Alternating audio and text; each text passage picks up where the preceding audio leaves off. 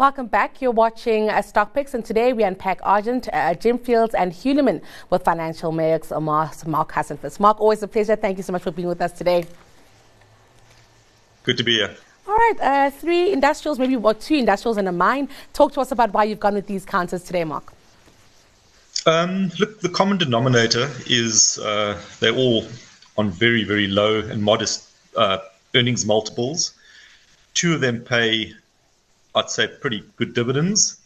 The third, bit of a debt issue, but potential dividend payer too if things go right. So I like these as yield plays and as very modestly rated companies. They're not expensive and I think all in fairly decent shape.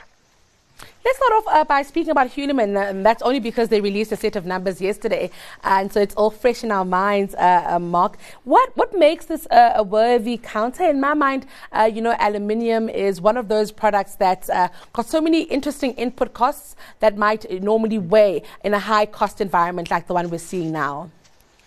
Yeah. Okay.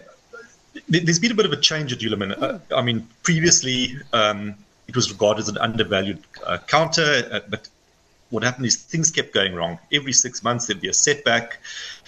To be kind of frank, I think with the previous management, they never got to grips with the costs. They never got to grips with simplifying the business, doing the obvious things. It seemed like there were some legacy issues that kept lingering. There's an acting CEO called Jeff Watson. I've got to be impressed by this guy. I saw a TV interview with him recently, this week, in fact, and he turned up in an overall, Okay. He was just trying to emphasize that, they're not in glass towers. They're in the factory working. It's a fantastic advert for the company, and I think that's what it's about. He's simplified the business. He's taking costs out. He's focusing on the right products. That's the canning lines, which are very profitable for them. And, it's showing a good yields at the moment. I think Hulamin did very well. I thought the results were strong. It looks like it's going to get a bit softer in the coming months, but I still think good earnings for the year. And I think it's sustainable. I'm saying that touch wood, because with Hulamin, as I say, things just tend to go wrong. So I quite like Hulamin going forward. I think it's extremely cheap. I think if you look at the plant, they've got sophisticated, the only rolling mill in Africa. So yes, it's an undervalued play, but you might have to sit a while until the market recognizes things and takes a share. I'm also keen to find out, considering just where a Nampak is, does this give Hulamin a bit of an edge? Because they're, of course, not battling debt issues. They're not trying to get into a rights issue.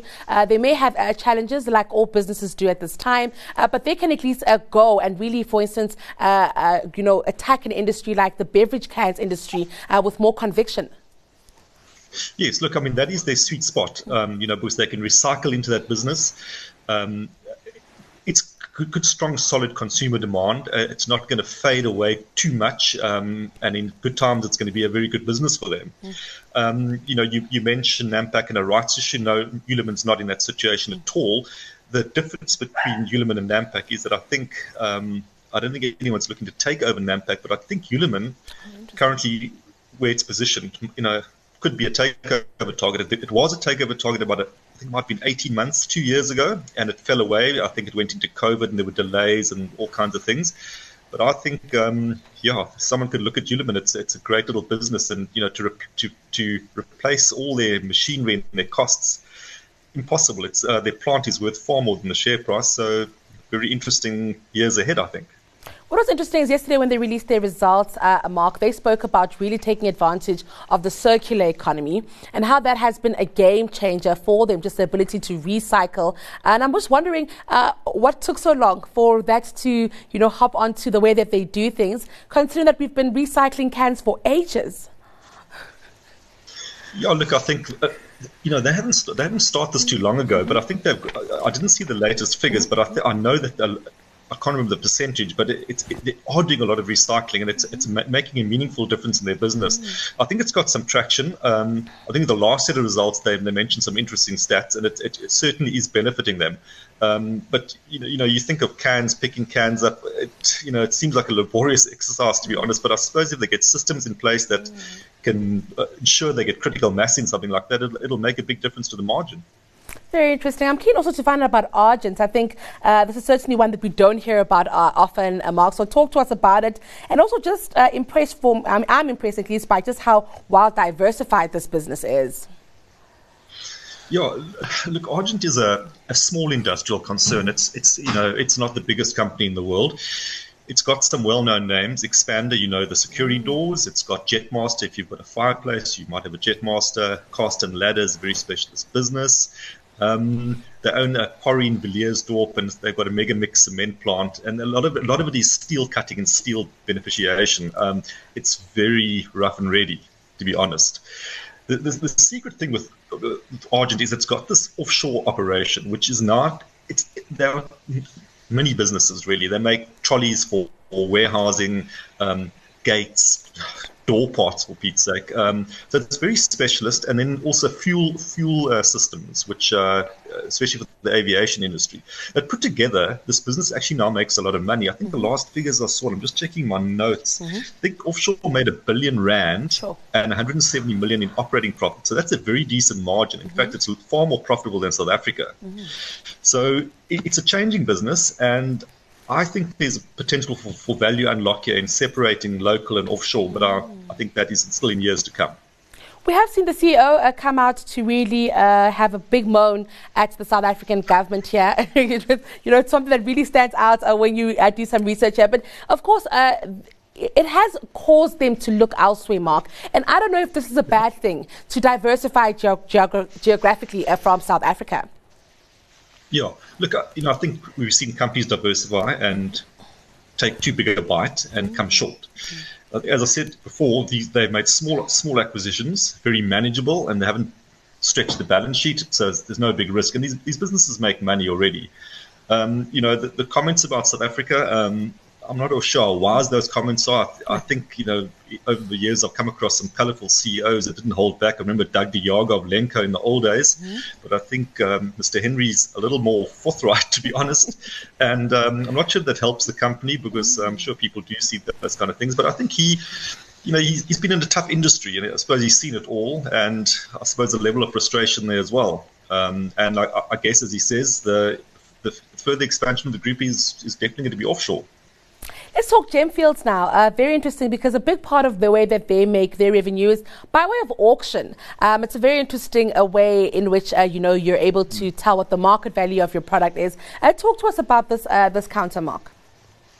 Yeah, so that's interesting what you just mentioned, the auction. So it's a mining company, but it's not coupled to a commodity price. They dig out their gems, they dig out their emeralds. They're in Mozambique and Zambia, and they put those in auction, and the price they get for them, that's the price. So it's a little bit different to a normal mining business if you were, say, selling ferrochrome or, platinum, something like that. It's got a very, very checkered history, Gemfields. It started off as Pallinghurst, which was run by Brian Gilbertson originally, and it never really got off the ground. It was a diversified miner. It had all kinds of interest, platinum, I think it was manganese as well. So this is a refinement of the old model, and to be quite honest, it's working quite well now. I think it's got a strong balance sheet. The last time I looked, I think the cash pile was about 2.4 billion. They paid a very generous dividend last year, and I'm kind of praying that they pay the same one this year, because they've got all the cash and they're doing well in their auctions. The other thing is they've got some very strong shareholders. Christo Wiese is still there. The Sacco family, which used to run Assor, or still run Assor, the manganese mine, they're in there as well. And I saw recently 91 buying some shares, and then the boutique value players, Rosendahl Partners, bought quite a big stake. I think they're up to over 11%. So there is interest in the counter at last, because it's been very neglected. I mean, I think people have just ignored it. You can see by the share price still, it's not trading at an excessive rating. I think it's less than 5 times the earnings. So hopefully one that's going to come more into the limelight. What's interesting also is it's a precious stone mine, and in my mind, Mark, I don't know where that sits in terms of demand. I've always known diamonds to be a girl's best friend, but of course there is a market here for some coloured stones. Yeah. Look, it looks like a very strong market for in the jewelry market. I mean, they themselves own the Fabergé trademark, so they know a bit about the luxury business. And yes, I think for luxury bracelets and I suppose watches and all kinds of necklaces, they do use the rubies and the emeralds. I mean, they're high quality stones. They fetch a good price, and they are precious stones. So that, like diamonds, hopefully they can't be manufactured synthetically. Yes. To give them a bit of an edge. Now, I must ask you, from a retail investor's perspective, Mark, in what order would you, buy these stocks? I think I would probably keep Gemfields on the top. I'm very hopeful about it, a nice dividend, and I like that, and I think the share is cheap. I think Argent, potential value unlock in the future, and then Hulamin is a watch and wait, a good watch and wait. I mean. And then I must also ask you for the educational segment for today, and that's the term for our retail investors to keep learning about our space, Mark. It's a very, very interesting one. I think actually you tell us about it. All right, this is an old one. So when I started as in journalism, I started before there were sends and before there was the internet. So you pick up rumors on the street. When I worked in Diagonal Street, people would talk. But the one thing I learned, obviously, was I made mistakes, was a key phrase, that is, wherever there's a tip, there's a tap. Yeah.